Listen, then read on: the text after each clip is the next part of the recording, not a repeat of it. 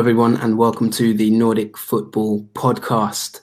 My name is Jonathan Faduba, and I'm joined by my good friend and esteemed colleague, Steve Wiss. Steve, welcome to the show. How have you been, my friend? Well, I've been fairly busy. It's been the summer holidays over here, so I've had to be dealing with the kids and everything. And then I went on holiday to Wales, so I've been pretty busy, along with keeping my eye on all footballing matters in the leagues that I cover, of course. So, busy period, and we've not had a podcast for 2 or 3 weeks, so it's good to be back. How are you, my friend? Very well, and there's been plenty of developments in the last few weeks, so we're going to get into it. And we have a good show for you today. We have an exclusive interview, which we will talk about shortly. Before we get into it, though, we obviously want to thank our supporters, Wyscout, who we are supported by this season. We've been running blogs every month, as you might have seen on our Twitter page at Nordic Footpod, or on our Facebook page, Nordic Football Podcast. And yes, it's been going very well. So thank you to Wyscout. If you don't know them, they are the leading data and statistical analysis company in football. And they've been offering us access to their platform. And we're going to talk about the Norwegian and Swedish leagues, some stats. We're going to overview and look towards the final straight of the season with not too many games remaining now, just a few months. The title races are both looking very, very tasty indeed. And also the relegation battles. But Steve, first of all, we've got an exclusive interview today, haven't we? Which is great to see from a manager in the Eliteserien. Yes, a very interesting character, Henrik Pedersen at Strømsgodset, who he's only 41 years old, but he spent nearly a decade with the Red Bull setups over in Salzburg, Red Bull Ghana, along with managerial experience in Denmark and Germany. So, yes, we're very much looking forward to hearing him on the Nordic Football Podcast. Yeah, and it's an exciting show because we, in the past as well, if you look through the archives, we've had many managers on the show from Sweden and Norway. So it's fantastic to have Henrik Pedersen on the show joining us shortly. Just a quick overview for those who may not be familiar with him. He's born in 1978, a Danish football manager, as Steve mentions there, currently the head coach of Eliteserien club Strømsgodset. Now, he's had a very interesting career, as Steve has mentioned. In 2014, he had his first job as a manager. He was manager of HB Køge in the Danish First Division until 2015. Then he was at Union Berlin as an assistant manager, where he was there until 2017. In May 2018, he was named the new manager of Eintracht Braunschweig in the third league of Germany. He wasn't there too long. He left in October 2018, and on the 20th of June 2019, he was appointed the new manager of Strømsgodset on a 2.5-year contract, and he is currently seeing out his first season there. So without further ado, Steve, let's get into the show and take away your interview, which I'm looking forward to listening to it as well. Let's get into it. And I'm delighted to be joined by the Strømsgodset manager, Henrik Pedersen. How are you today, Henrik? I'm very fine, thank you. So we've just had the international break, and after certainly a very busy August period with transfers, was it a relief to have a bit of time off from competitive football? Yeah, it was a very interesting window and a really good window for us.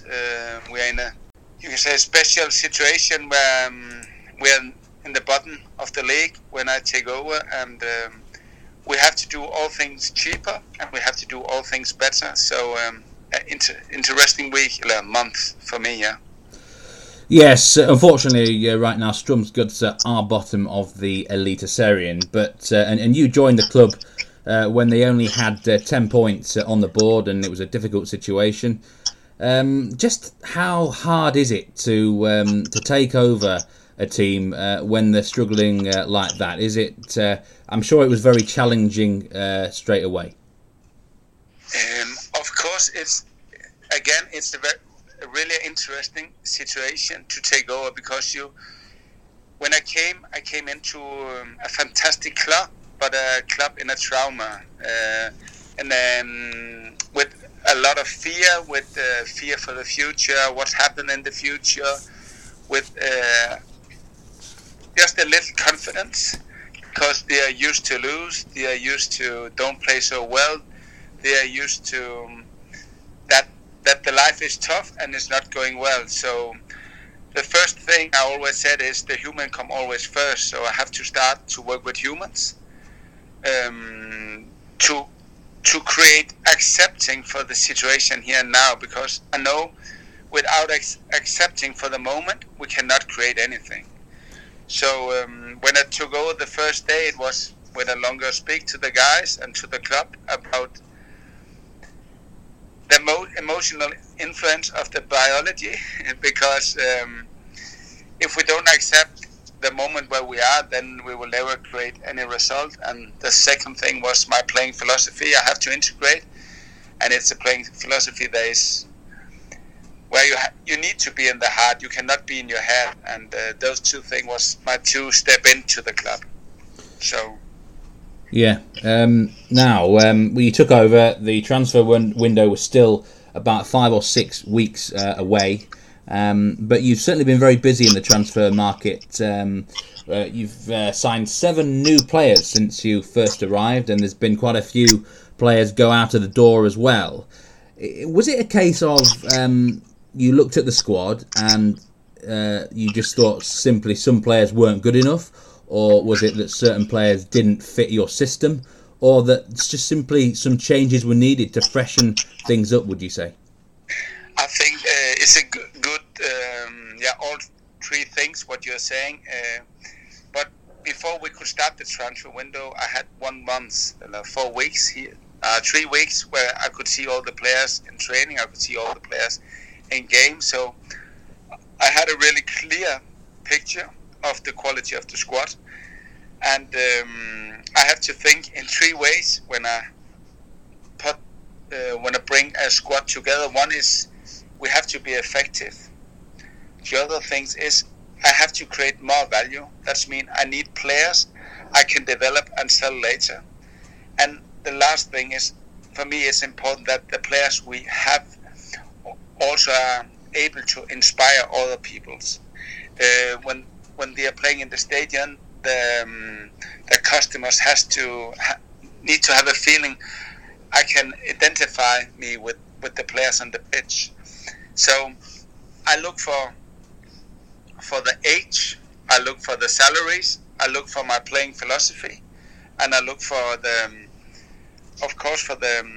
how many players do we have we can sell later, because Gosset is a club who has to sell players to earn money, and for me it's a really important part to rebuild the club again. Yeah, I mean, you talk about your own playing philosophy, and what would you say is the Henrik Pedersen philosophy? And I mean, I guess that the hard part here is you haven't got an awful lot of time this season anyway to implement it, have you? Because it's all about results and staying up. But I mean, you've had quite a history with the Red Bull projects. I do believe you even had a spell at Red Bull Ghana, for example. So you've had plenty of experience developing your managerial game. But just a brief insight into what your own sort of tactical and mental philosophies are. Yeah, I have. If we start with the playing philosophy. I was 8 years in Red Bull, and was also the head of global youth development. And so, of course, I have still a Red Bull inside me, with very aggressive ball-orientated pressing, very aggressive ball-orientated repressing, and then very quick offensive transition. But this is one part of it. And I always said we cannot use the summer jacket the whole year, so we need more jackets to develop a whole team who is prepared for different opponents and different phases in the game. But the basic was the pressing, the aggressive pressing, the aggressive repressure, and the quick transition. But we also work a lot to have the ball, because more of the team staying very deep when they play against us, so we need to have qualities also on the ball when to dominate a game on the ball. Yeah. So a general aggressive style with a lot of intensity. Yeah, I mean, I've been looking at a few statistics at your club, and one thing that really stands out to me is before you arrived, Strømsgodset were only winning 42% of their defensive duels. Since you've taken over, that figure has now moved up to 60%, which is a massive, massive difference. I mean, I'm guessing that's got to be, you were saying that aggressive style to get stuck in there, that's a big part of it, isn't it? Yeah, of course it is. And I always said I'm here to be effective to win games, as you said, but I'm also here to develop players we can sell. And I always said to the players, if you play a great defensive game, you'll never play a poor game. And I'm convinced that if the player learns the defensive things, then when the scouts are sitting in the stadium here in Godset, they will not say he is good, but he's only good on the ball sometimes. No, he is good, and he working always hard. So I try to use the playing philosophy to integrate the culture for what is okay and what is not okay. And when I came and the player was full of fear, then they have the focus for the mistakes. And for me, there is no mistakes on the ball. There's only poor repressing. So we have to change the mindset of the players. Where's the focus? And here is a big step. When you're under pressure and you feel fear, you have a lot of thoughts. When you have a lot of thoughts, you are in the past or in the future. And when you are in your head, then you always start to make evaluation. Oh, it was a good pass, it was a poor pass. It was a good finishing, it was a poor finishing. And we work a lot to stop evaluation. We can do that after the game. We are just in each situation, as the whole situation or a small situation in a game, to learn something. And we have to accept when we are making a goal, but we also have to accept when we play a ball to opponent. There is no different. It's test of us in each situation as a football player, but also as a human. So for me, there is a development of the playing philosophy as the basic for the culture, but there is also a big development of the player for the human behind the players. And that's why I have a lot of individual speaks with the player, because they also have to find accepting in themselves as a human behind the player. Because we all know when we have challenge, we have problem, then we always go back to the old pattern. And the old pattern is from the unconscious mind. And so I have to change the conscious mind. So they find much bigger accepting for the situation. So it's going to be easier, it's going to be more fun. And so they start to find present in each situation instead of they are hard against themselves. Yeah. I don't know if it makes sense. Oh yeah, definitely. Now I did mention that you've signed 7 new players since you came in, and I just want to talk about a couple of them. The first being Duplex Schomba, who I personally have been very impressed with since he's on loan from Racing Club de Strasbourg from France. I mean, I personally have a strong connection to French football. I know he was linked to a loan move to Ligue de Nationale team Dunkirk, but he refused to go there because they wanted him to play left back, and he decided to join your club. First of all, how did Duplex Schomba come to your attention, and what is he like to work with? Because he seems like a really good defender. For me, I have a clear profiling for each position, and when you have a clear profile, it's easier to find the players. And for me, I try to look where I have money to look. And here it was an option. Duplex, he has a good left foot. He is quick. He has a good heading, and he was tactically unstable. And I always try when I'm looking for players that they can 1, 2, maybe 3 really good things, and then there is something they can't. I don't like grey mouses, players who can a little bit of all things. And I think Duplex is a good example that his left foot, he's quick, He's good heading, and he has a big hunger. And he's fantastic to work with, and he grows for every day as a human, and special in the tactical way to learn to defend on a higher level. Brilliant, yeah. And just another player I want to talk about is the interesting swap deal you had with Sarpsborg with Moss and Salverson. And now this seems like a case. I actually think it looks like a good move for both clubs, actually, because Salverson really seems to suit your system well, doesn't he? And already scoring goals since he joined Strømsgodset, and his confidence seems really high. What is it about him that suits your system, do you think? For me, it was the case where Moss he wanted to leave because he was not able to train so much with this intensity. And for me, Salverson, he has a fantastic attitude. He has a fantastic mentality, but he's a hard-working guy, and he is really good in the penalty area. And he has a good heading, and he has a good left foot. So I like him first because his left foot, his ability to make goals, his heading in the box, and his hunger also. And then his potential is big because he do a lot just from his instinct. His conscious mind about football was not so big, so the potential to find right position in the box, to find right position when we are on the ball or without the ball. So I see he has a good basic, but also a big potential.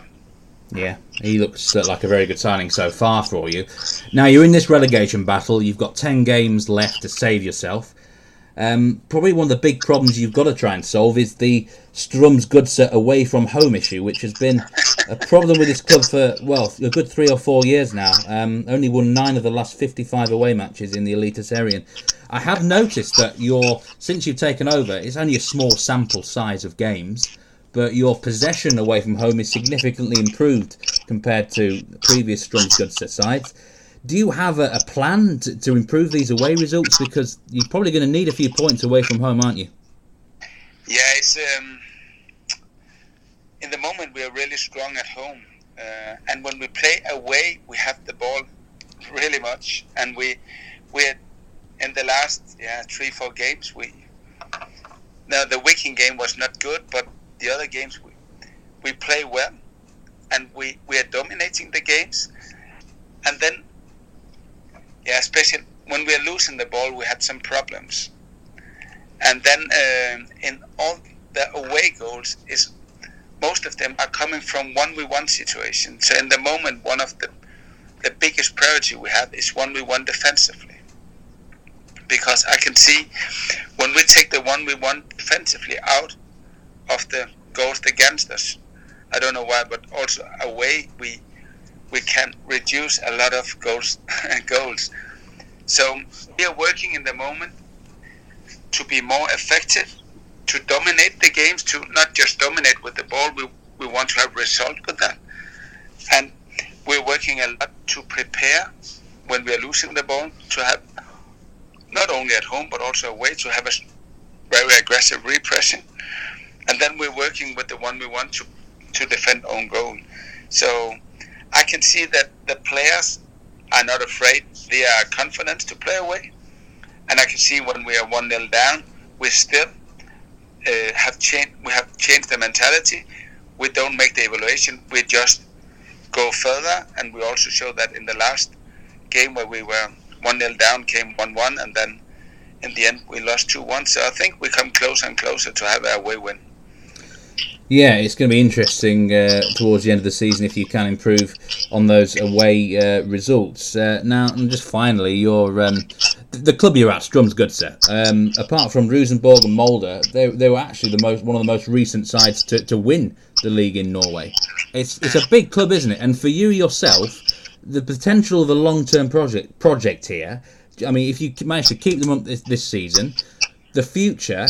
I mean, there's quite a lot of potential with Strømsgodset, isn't there? Almost like a sleeping giant in Norwegian football. Yeah, for for me, the first step is to rebuild the club, and for me, it's to create a financial basic again, and that's why the squad now we have made that younger, better, and cheaper, and this is the first step. And now we have to integrate the playing philosophy, and then we have to do all what we can to stay in the league. And when we are so far in winter, then I'm really looking forward for the new season. We will maybe sign some new players, and here we will take the next step over the long winter period. So hopefully we can stay in the league this year, and then we can take the next step next year. So this is how far I am in my mind, and the closest thought is on Sunday against Ranheim. Yeah, you're just going to have to take every game at a time, really, aren't you? You can't look too far ahead because every match is just as important to you. Yeah, it's amazing important days. All games have the same. It's the same. I think we need 5 or 6 win more. And for me, it's not so important which club we play against, because all teams are good here in Norway, and we have to find into ourselves where we have the courage to play our playing philosophy, because then I know it's difficult to play against. It doesn't matter which team who's coming here or which team we are coming to. So to create good results, start with ourselves, so we have a big focus for us. Well, we wish you all the very best of luck in achieving your goals at Strømsgodset, Henrik, and thanks very much for joining us on the Nordic Football Podcast. It's very much appreciated. Okay, thank you. Thank you very much. Yeah. Okay, thank you. Bye-bye. Bye. And that was a Nordic Football Podcast exclusive interview with Henrik Pedersen, who is the current manager of Strømsgodset. Steve, that was a fascinating discussion there. Really interesting, I found, to hear him talk about the sort of human and psychological qualities that are needed in professional football. Very interesting stuff, wasn't it? Yeah, you know what? He came across really well in that interview, and I was fascinated by certain parts of it that I certainly didn't expect, having watched him from the sidelines. But when you get to talk to the person in detail there, then, they can surprise you with certain things. But, I think they're in good hands, actually, with Henrik Pedersen, to be honest. Yeah, and, looking at the league table, obviously we can move on now to a bit more analysis of Norway. And, despite his kind of good words and his useful comments, they're bottom of the league at the moment, Strømsgodset, with 16 points, which is not ideal from 20 games, obviously. Scored 22 goals, conceded 39. I mean, the joint bottom with Sarpsborg, obviously, and goal difference separates them. And they're 4 points from safety, with Ranheim in 14th and Mjøndalen on 20 points in the 13th. Do you think they're going to be able to get out of it, Steve? What's your outlook on their situation there? Yeah, I think it's probably time that I got off my fence a little bit and made some predictions here, isn't it? With only 10 games to go. I think what you got is a situation where Sarpsborg and Strømsgodset, they're the bottom two teams, they've... on paper, they've got a lot more quality than, say, Ranheim and Mjøndalen. So the expectation, I think, in general, is that both will manage to get themselves out of trouble. But I guess the problem for both is, it's not like, say it was one of those teams down the bottom there battling 3 regular relegation teams, then it wouldn't be so bad. But because they're both down there, they've kind of got to fight each other, haven't they? Honestly, I think Ranheim and Mjøndalen are going to be the 2 teams that finish 15th and 16th. That's my personal opinion. Yeah, Sarpsborg haven't won for many a moon. Just 2 wins all year, which is shocking. But I still believe that they'll get themselves out of danger. And you know what? After hearing Henrik Pedersen, I think Godset can do it as well. Obviously, someone's going to have to finish 14th, aren't they? So, which is the playoff match. But if it's Sarpsborg or Godset, I would fully fancy them to get over the 2-legged playoff match there. I don't really think anyone else is going to get sucked into trouble. Tromsø have got enough for me. Stabæk have probably got too much. I think anyone above them is already safe for my book. So, Yeah, my prediction: Mjøndalen, Ranheim, direct relegation. Well, funnily enough, I think that they play each other this weekend, don't they? Strømsgodset against Ranheim. And one of the things I've noticed looking at Wyscout data is that Strømsgodset, in terms of their expected points, so this is what their statistics say that they would be expected to get in terms of points if you weighed up their chances created and their chances conceded. They are expected to have 23.5 points, which would put them third bottom of the Eliteserien. So on the expected point metrics, you could maybe say that they may well climb out of it. In fact, we've got Stabæk and Tromsø, who are the bottom two teams in the league for expected points there. So you think they're going to get out of it, and you've mentioned a couple of teams that you think will get sucked in. What's your thoughts on Mjøndalen, because they're a team who are just about hovering above it. They got promoted this season. You didn't really have much positive to say about them in pre-season, did you? I think you famously called their ground, well, I don't want to repeat the words, but you slammed their ground. What's your outlook on them? They're just hanging above it. Is Oliver Ossian going to get them out of that danger?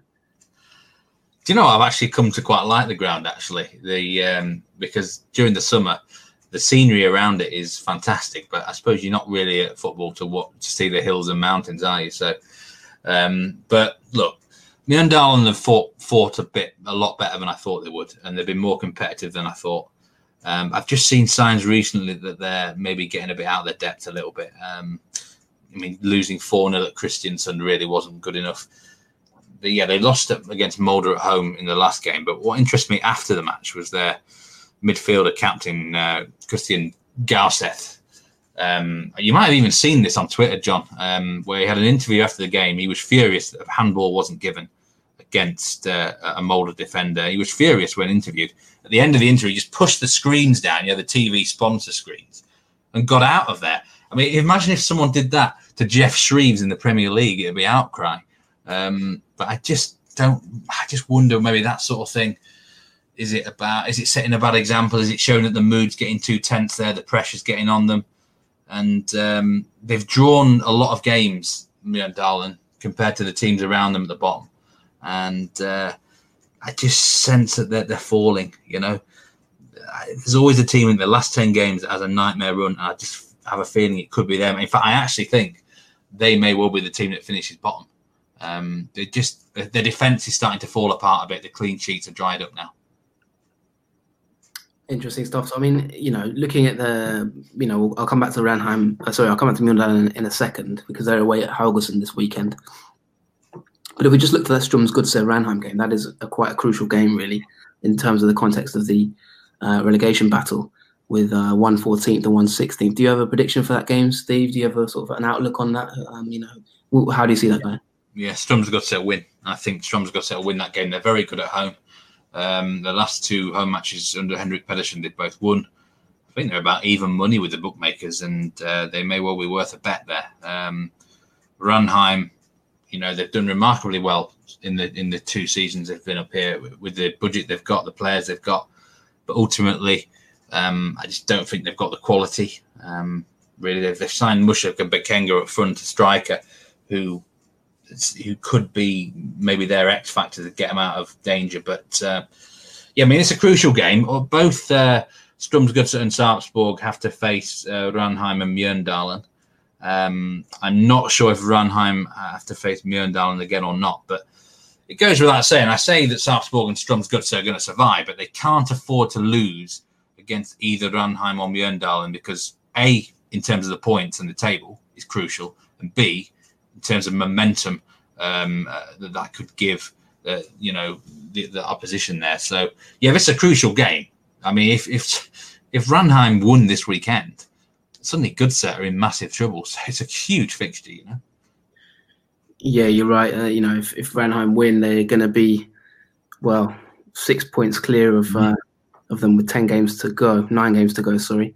So time would be running out. So really a very big game for Strømsgodset. And just quickly before we move on, who would you say have been the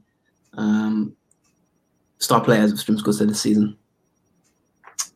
Well, the best player I thought was Kuba Silla, ex-French footballer, ex-player who was involved in French football a few years ago. But he left the club. They sold him for about 250,000 to someone. So he was probably the standout player. Now, the new manager's brought in 7 players. I mentioned in the interview, Duplex Schomburg has impressed me. Moses Moore up front has impressed me. But as in terms of the whole season, I'm afraid I of the current squad, I couldn't really say anyone really has been a standout player. That's how poor they've been. Okay, well, prediction there is Strømsgodset a home win against Ranheim. We'll move on, and I keep coming, as an overview of the relegation battle, I keep coming back to the stats on these teams, Steve, and I keep seeing 2 teams that keep cropping up, and they are Tromsø in 12th and Stabæk in 11th. Now, with 20 games played in the season, a 30-game season, of course, Tromsø have the worst expected goals against, with 38, by some distance, by the way. The second worst is 31.9, that's Christiansen. So that is miles clear with 38. They've conceded 40 goals, which is the worst in the league. Strømsgodset with 39, conceded Mjøndalen 37. And, they're struggling. They seem to be struggling in all areas now. What can you say about Tromsø, Steve? What are you worried about them at all? Obviously, we interviewed their manager earlier in the season, which you can go back and listen to on iTunes or Spotify. Are you worried about them at all, Stephen? No. Stabæk, I'll tie them in as well. They've got the lowest goals scored in the league and are really struggling as well. They've got the lowest ball possession in the league as well as one of the statistics, with just 43% on average ball possession. What are your thoughts on those 2 teams, and will they get sucked in, or you're okay with them? No, I said at the start of the season, with Simo Valakari in charge, there's no way they'll go down. It's like, in Premier League terms, if Sam Allardyce was in charge of someone, you just say, no, they're just never going to go down, are they? It's like Sean Dyche at Burnley. You just feel with him in charge, it's not going to go down. Simo Valakari's the coach is the big difference there. But the other thing for Tromsø is they have actually scored a goal, at least 1 goal in 17 of their 20 matches, which is, I think, quite an impressive statistic for a team down there. They've got enough goals in them, and they've signed well in this August transfer window. Fitim Azimi is coming and already bagged a couple of goals.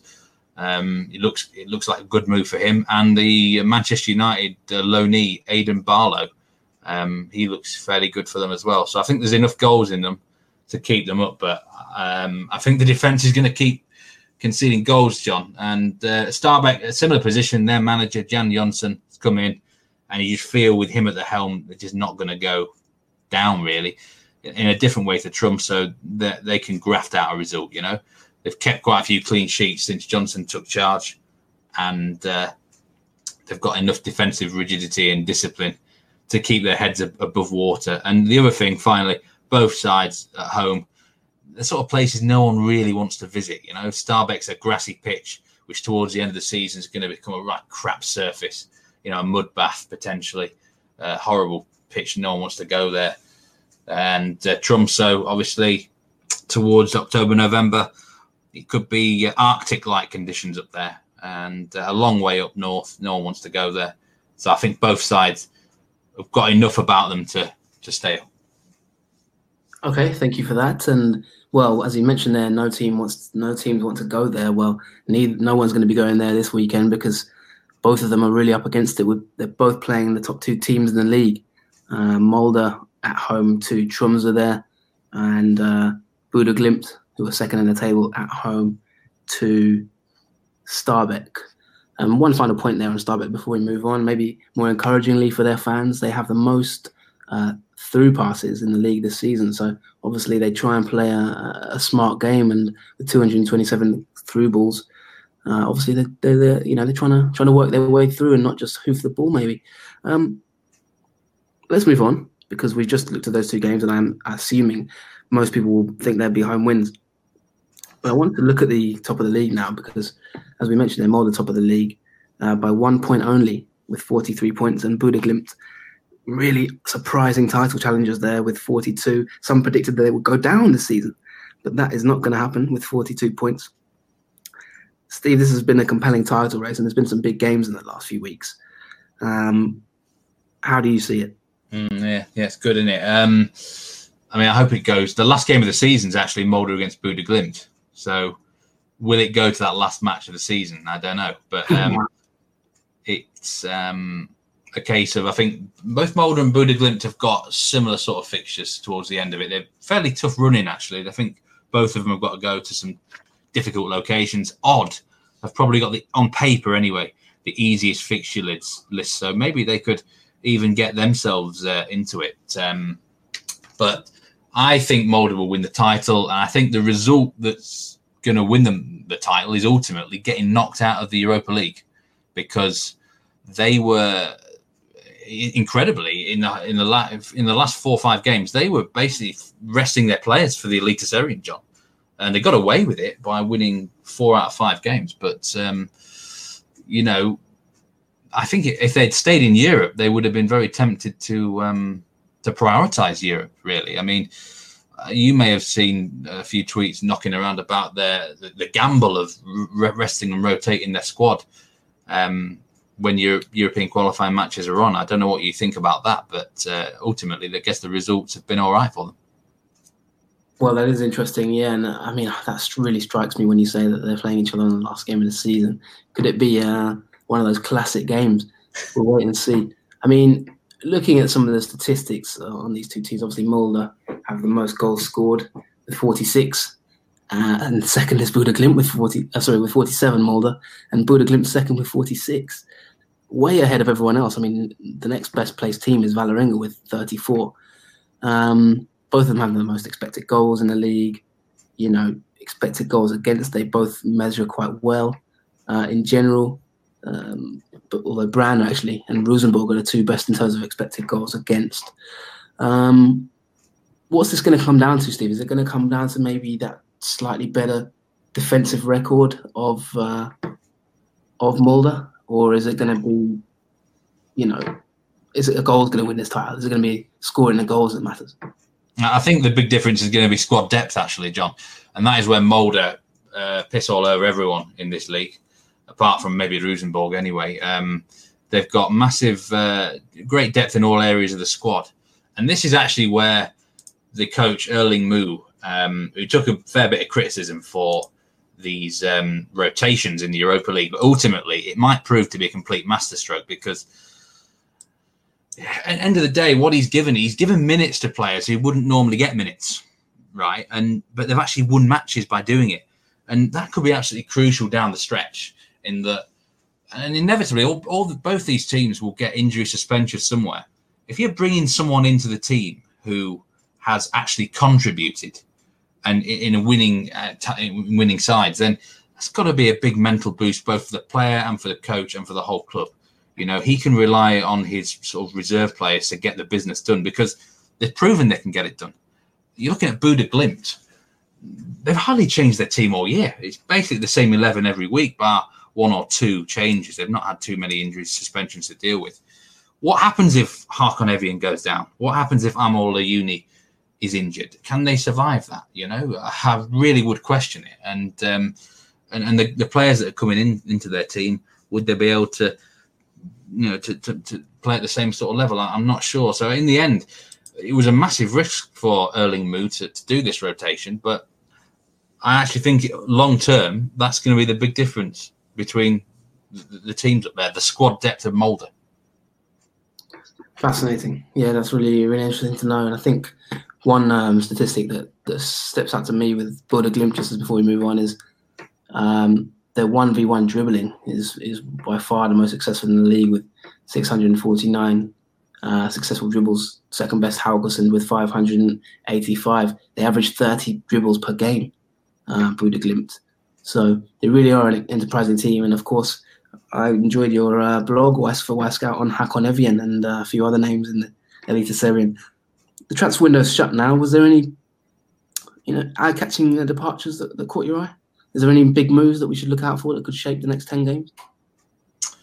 Well, I mean, in terms of big moves, there wasn't an awful lot out there, to be honest with you. The most active teams were Sarpsborg and Sturm Gudse, who I think added about 7 players each, along those lines.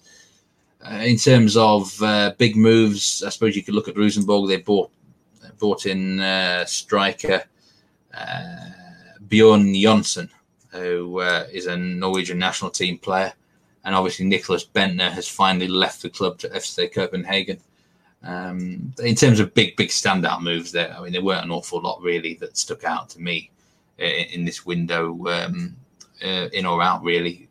You could argue a couple like Ejuka way back in the summer, but it wasn't such a dominant transfer window in terms of catching the starlight anyway. Great stuff. We shall see how that goes. And obviously, before we move on, just to recap the top scorers of this league, Brynjolf Borven of Odd, who are still in this title race, by the way. Omi Wenfo with 11, Borven with 13, Lecky James with 10, who's the third top scorer at Molde, Emil Layuni of Buda Glimt with 9, and Magnus Wolf Eikram with 9 as well. We're going to wrap it up, I think, shortly, Steve. Is there any other teams you'd like to just quickly focus on before we move on? Looking at the games this weekend, we've got Rosenborg, the Bentnerless Rosenborg now. He's left the league, hasn't he? He's gone to FC Copenhagen. They are at home. And there's a few other games to maybe look out for. Anything caught your eye? Well, I think what I've got to mention before we move on is the Norwegian Cup. And that is now reaching its quarter-final stage very soon, I think. And I would say the team that's favourite to win that cup is probably Odd. So even if they don't win the league, they may well get something out of this season. And the next round of that, I think, is 25th of September. So that's a competition which I don't usually talk about cups too often on this podcast, but I will be talking about it from that quarter-final stage onwards. In terms of the league itself, obviously, it's dominated by top and bottom, isn't it? In the middle there, you've got, Rosenborg, the big focus for them is going to be on the Europa League, I think. I suppose it wouldn't be a Nordic football podcast without me mentioning Vålerenga, would it? And I'm actually going to attack them again. They've been absolutely pathetic since the summer break. Some horrendous results and performances. They lost to Godse. They only drew against Stabæk, lost against Haugesund at home, got hammered by Buda Glimt, and then they couldn't even beat 10-man Rosenborg. So, look, Ronny Deila, honestly, should he still be in a job? Because they should be doing an awful lot more with that club. So I'm very disappointed with Vålerenga right now. And this has happened numerous times in the last 2-3 years. Not good enough, I'm afraid, for the players that he's got in that squad. Well, that's a question we'll open to the audience. If you follow us on Twitter at Nordic Footpod, give us your answer on Twitter. Vålerenga fans and fans of other teams, should Ronny Deila still be in a job? I mean, he's been there since 2017.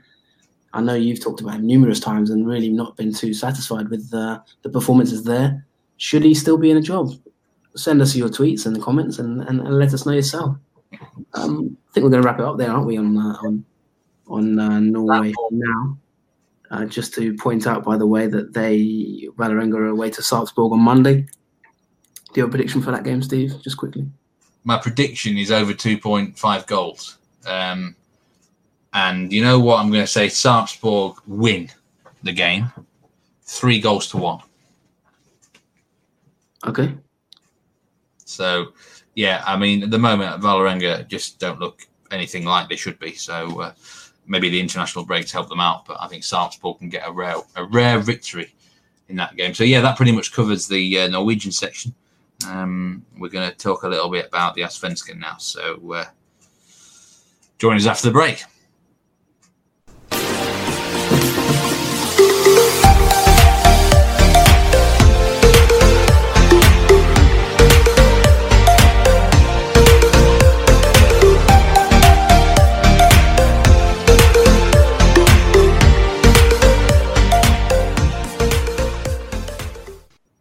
Welcome back to the Nordic Football Podcast, and let's just talk a bit about Sweden now. And there's a fascinating title battle right up there at the moment.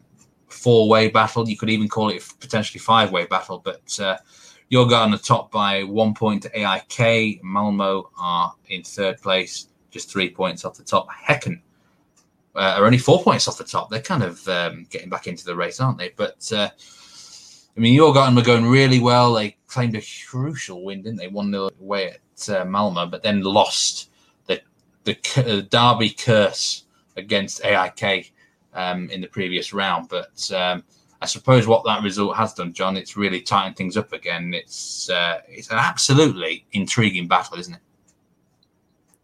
Yeah, it is indeed. It's tighter than wedging two Kit Kats between a wedging between wherever you want to wedge them, to be fair. But yeah, it's a very tight title race, and it's going to be fascinating to see. I mean, I watched the Djurgården AIK game, and it felt as if Djurgården had won that game, they really did have potentially one hand on the title. To be honest, they'd have been 6 points clear of Malmo, and a good sort of 5 points clear of AIK, even more in fact. Whatever. Anyway, they'd have been well clear in my opinion, and I think the momentum they had was really carrying them on. They're still probably just about title favourites. We have to look at how they got here really, because they've kind of emerged from nowhere. We talked about sort of IFK Norrköping at one point. We've talked about Malmo, who've had a good run at times. We've talked about AIK, who are the champions. And Djurgården just seem to plug away, tick away, and now top of the league now with not too many games remaining. We're in the final stretch. But yeah, that setback, losing the Stockholm derby, maybe just will give them a bit of a wobble. And they've had a lot of time to think about that, obviously, with the international break. The top three in the table, we've mentioned this before, the reason why they're up there is because of the really great defences that they've got. Hardly conceded any goals, either of them. But I mean, are we in a situation now? Who do you think is going to win the league, John? And I mean, look, from I'm not a neutral by any means, but from someone who's looking into the league and knows a bit about it, but not maybe as much as you, I just see it like this could maybe develop into an AIK against Malmo title race. Have Djurgården got the bottle to keep going in the last 8 matches? Or ultimately, will the experience of the previous 2 champions eventually come through? Well, I think we're going to find out soon, and that knock against AIK, I think, will make Djurgården wobble a little bit. One thing they haven't really had to deal with this season so far is expectation. I think they've gone under the radar slightly. They're a team who played nice stuff. They've had the best, the highest possession stats of the league. Scored a lot of goals. Looked very exciting. Not as many goals as say the Hammarby, for example, or a Malmo, but they've been keeping solid defence. And all around, just sort of whilst performing very well, the second lowest expected goals against in the league. While they've been performing sort of just consistently quite well, they've still gone under the radar because of the maybe more glamorous teams.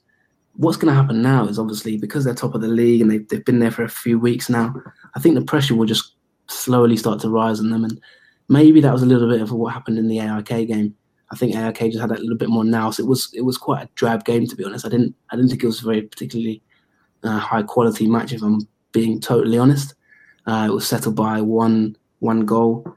But yeah, the pressure will now be rising on Djurgården, and there's been a few little things coming out as well recently. Obviously, Buya Toure has kind of made it clear he won't be probably returning to Djurgården at the end of the season. Of course, you may remember he's on loan. They've brought in Emir Kujovic, who will kind of maybe compete for that sort of forward spot in the transfer window.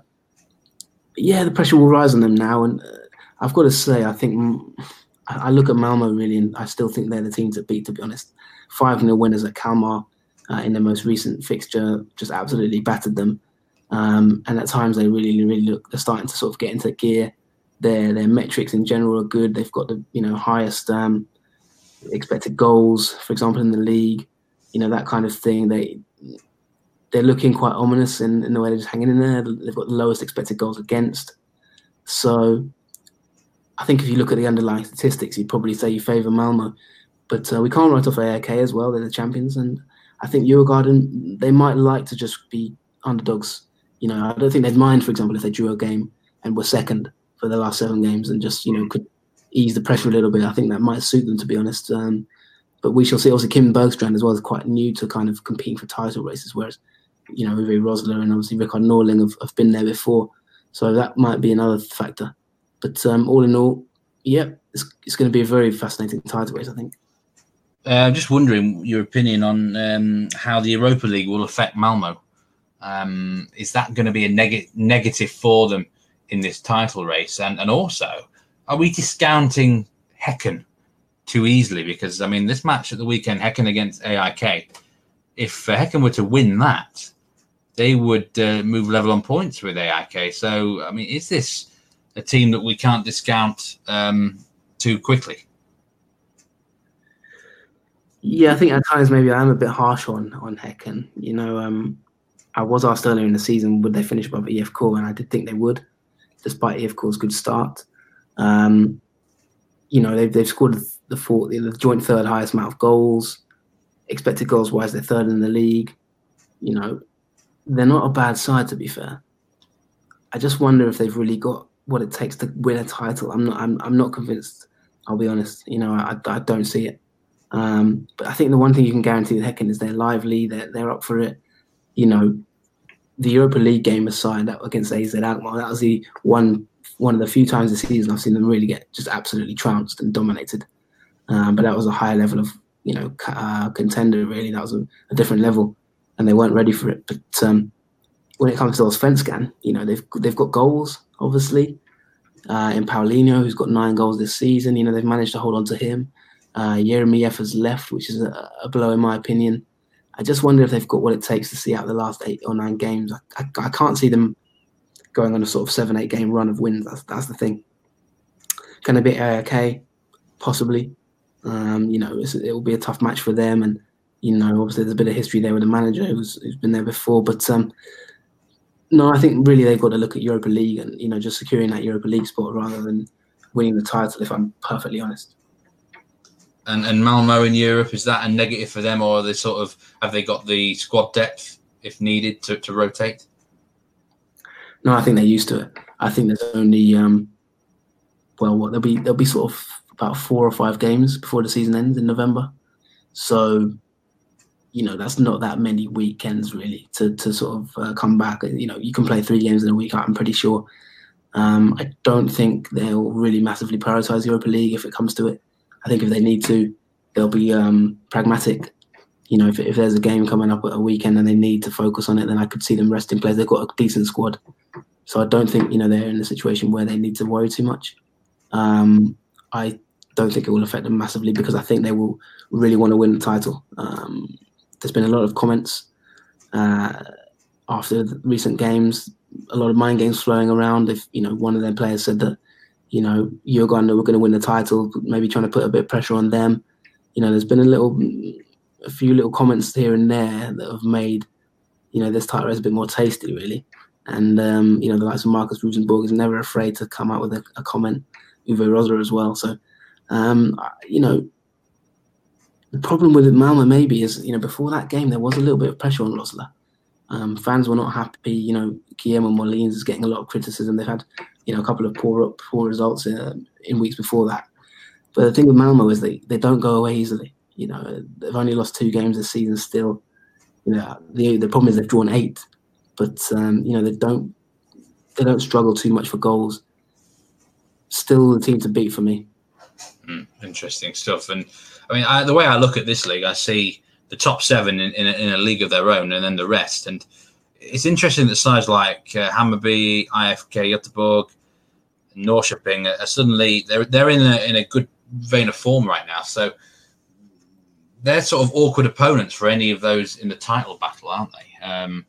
But then at the other end of the spectrum, if you're playing any of those what I'd call bottom 8 or 9 teams, would you be expecting an easy 3 points? Yeah, it's a good point. And, you know, there's been a lot of kind of, well, not strange, but kind of big results of late. You know, if we look at recent results, for example, just even in the last sort of 2 match days, you've got Häcken 4 and Falkenberg 1, Kalmar 0, Malmo 5. You know, you've got the likes of sort of IFK Göteborg 4, Kalmar 0. You know, Norrköping 5, Helsingborg 0. You know, there's been a lot of big defeats. Malmo 5, Falkenberg 0, Djurgården 3, Eskilstuna 0. Do you know what I mean? There is a bit of a disparity between, you know, you're getting into a situation almost like the Premier League where you've got the top 6 and the rest, to be honest, top 7, top 6, 7, and then the rest. Even if you go back to sort of match day 9, Djurgården 4, Sirius 0.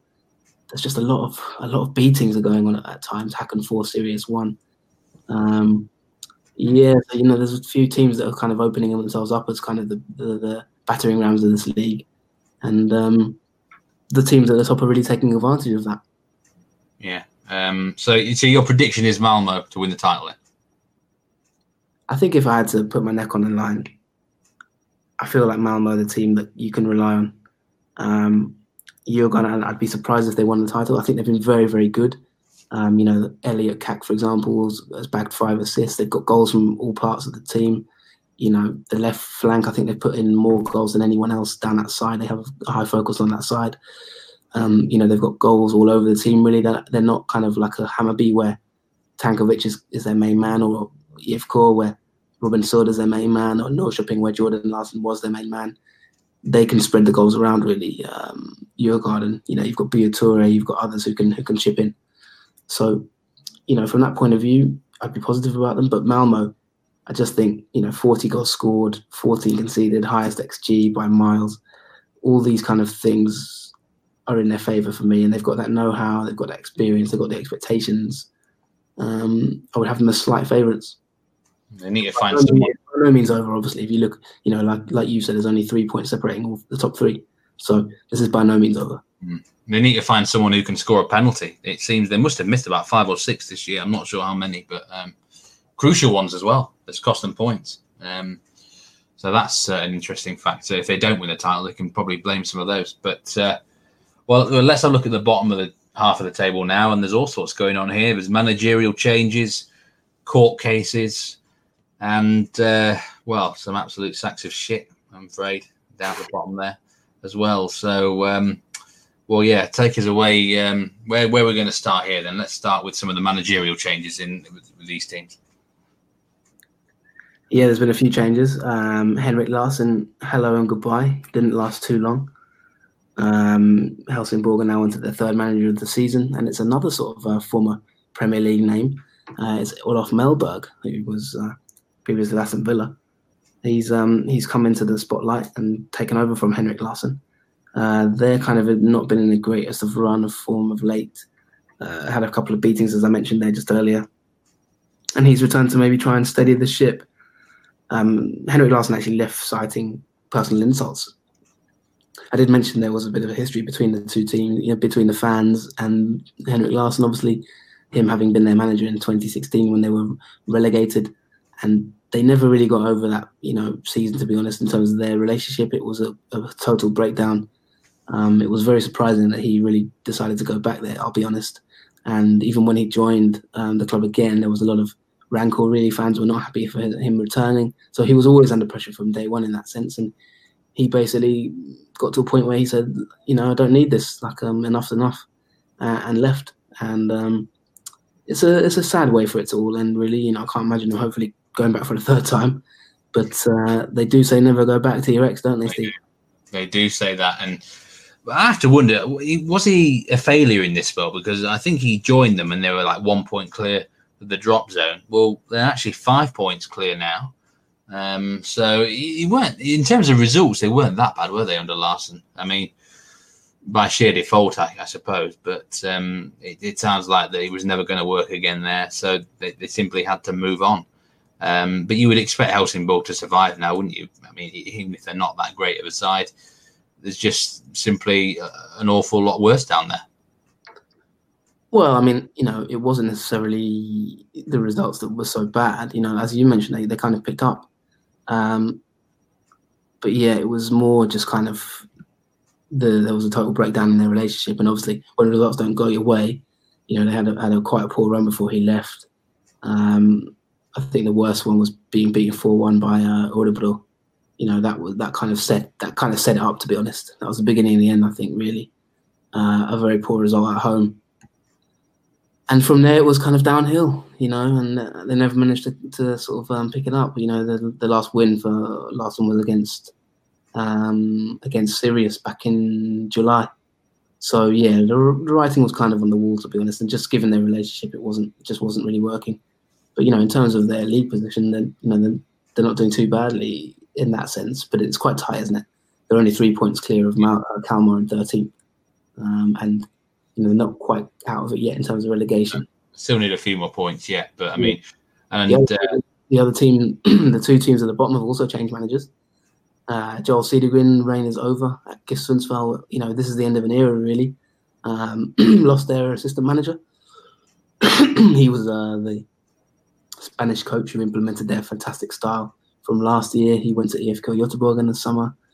And then, obviously, the loss of Linus Hellenius. Sorry, he left at the beginning of the season. Then Linus Hellenius went to Apoel in the summer. Their top goal scorer, their main man, really, their talisman up front. And they've just got worse and worse. And it's been a really, really catastrophic season for GIF Sundsvall. 12 points. And, they look like they're going down, to be honest. Cedergren was sacked. They've brought in a new manager now, and it's going to be up to him to see how he can really recover, because they're looking like they're in big trouble. There's quite a few teams looking in big trouble down there. AFC Eskilstuna, the team there that have changed their manager, and no surprise, is it? There was all sorts of vile goings on there. I seem to remember there was a similar position that they were in the last time they were in the Allsvenskan. They hired Michael Jolly around this sort of period, maybe a little bit earlier in the campaign, but it's like a never-ending merry-go-round for them. And then moving up the table a little bit, there's a court case involving one of the owners of a club, John. Yeah, well, one of the interesting things recently is IFK Göteborg were actually were given a fine to 25,000 Swedish kroners for insulting banners when they played AFC Eskilstuna at the end of July, calling them all kinds of things in the banners. And I think a lot of fans in Sweden will be quite happy about that, to be honest, because they're not the most popular team. But yeah, they'll probably take that fine and won't be too bothered about it. But they've changed their manager. I mentioned on the last podcast that their recruitment in general is just extremely random. And I think their their appointments to replace their manager is also very random. They've brought in two coaches, kind of joint coaches, and I don't know if that's going to really work out for them, to be honest. So, we'll see on that front.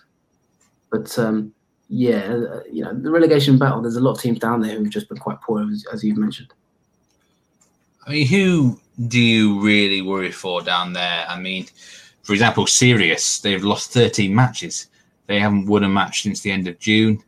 But yet they're still 3 points clear of that 14th spot and 5 clear of direct relegation. If you had to pick, do you see a way out for the current bottom two teams, AFC Eskilstuna and Sundsvall, or are they direct relegation fodder? And then I guess for the third spot, it could be anyone still. Being honest, I don't see a way out for the bottom three. I think the bottom three will stay the bottom three. Falkenberg are the only ones who could maybe, with a bit of a run, they're not as turbulent as maybe, Eskilstuna and GIF Sundsvall. I really, really fear for Eskilstuna. I think they're pretty much... we'll see how the new coaches do. It's very difficult to kind of judge them because I don't know too much about them. But I think they will struggle. When it comes to Falkenberg, I think they've just got that little bit maybe more solidity. At times they've not been too bad. We've talked about them a little bit in terms of, early in the season their expected goals was actually very high compared to how their league position. It's fallen away now. They're sort of, mid-table for expected goals. But you've still got Östersunds at the bottom of the league for expected goals, in fact. And the bottom three there would be Eskilstuna, GIF Sundsvall and Östersunds. And in terms of expected goals against, you've got, again, Eskilstuna and GIF Sundsvall, the worst two teams in the league. So, yeah, I really see them as contenders. Falkenberg's stats actually suggest they would be more of a lower mid-table team. They shouldn't really be down there if you look at the metrics. But they just haven't really got the quality, I think. They don't really have the strikers. They don't really have the creativity to make the most of it. They have the lowest ball possession in the league. And from that point of view, you worry about them. But my personal feeling is they've got a chance. Obviously, a lot depends on the new managers, as I mentioned, of the two bottom teams. But as it stands, I think they're in massive trouble, those two, GIF Sundsvall and AFC. Just looking up again the table to Östersunds, they've actually only won one of their last 16 games now. I mean, they are quite a few points clear of danger still, but do you worry for Östersunds right now, John? They really could do with a win or two, couldn't they? Östersunds, yeah. I mean, they're in. Well, I mean, I think it's fair to say that it's pretty much the end of an era for Östersunds, if I'm honest. It's been a fantastic fairy tale. I think, the Graham Potter era will always live in the memory, and the legacy really of probably the Östersunds fairy tale is Graham Potter being a Premier League manager. Really that's their biggest legacy. That they've had a manager that can go there and attract a Premier League club eventually, through Swansea obviously to Brighton. But it just feels like really the end of an era. They've initiated with the transfer ban, the Östersunds. They've got all kinds of off-field problems. The chairman, Daniel Kindberg, is currently involved in the court cases. They're just, there's been a massive fallout there's been a transfer ban related to Saman Ghoddos and his transfer to Amiens. I think FIFA have ordered that Huesca were actually due some money in that deal, and there was a massive fallout in that transfer situation, which got very, very ugly. As I mentioned to you, they've got the worst expected goals against in that sense. Things are just, it's difficult. It's very difficult. Obviously, Ian Birchnell is a friend of the pod. We've had him on before, and he's a great guy. Sean Constable as well, who left in the summer, but just things are looking quite sticky for them, really. As I mentioned, expected goals there. They've got the worst expected goals in the league. They've got players in their squad that I like, and it's the financial crisis, really. I think everything around the club is just starting to take its toll. The Kindberg situation, what's going to happen, this transfer ban now, all the financial issues. I read an interview with one of the people who works closely at the club she was saying that basically, they're struggling day to day. They're working day and night to raise funds, via investors, via sponsorship, via match day revenues, just to be able to sort of pay their bills. So, they've had an incredible journey over the last 5 years, 6 years, but they've lost a lot of key players from that adventure who've moved on to bigger things. And it just feels, I think one of the biggest symbols of it is Curtis Edwards.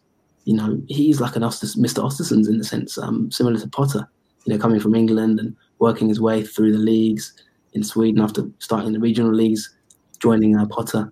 And he's now at Djurgården and, potentially could win the league title out there. It just feels like everyone's kind of moved on and they've become yesterday's news type thing. I do worry for them, and it is really a tragic situation, I think. I mean, a lot of people are obviously criticising Kindberg for, that he's being accused of funneling funds between different businesses and that kind of thing to pay for Östersunds, finances. It's difficult to comment because that's a legal case, obviously. So, it's hard to say either way. But, it's just a very sad end to that kind of fairy tale, really. And can Ian Birchnell just maybe steady the ship and maybe build from next season? Let's see. 4 of their last 5 games are against teams in the top 7.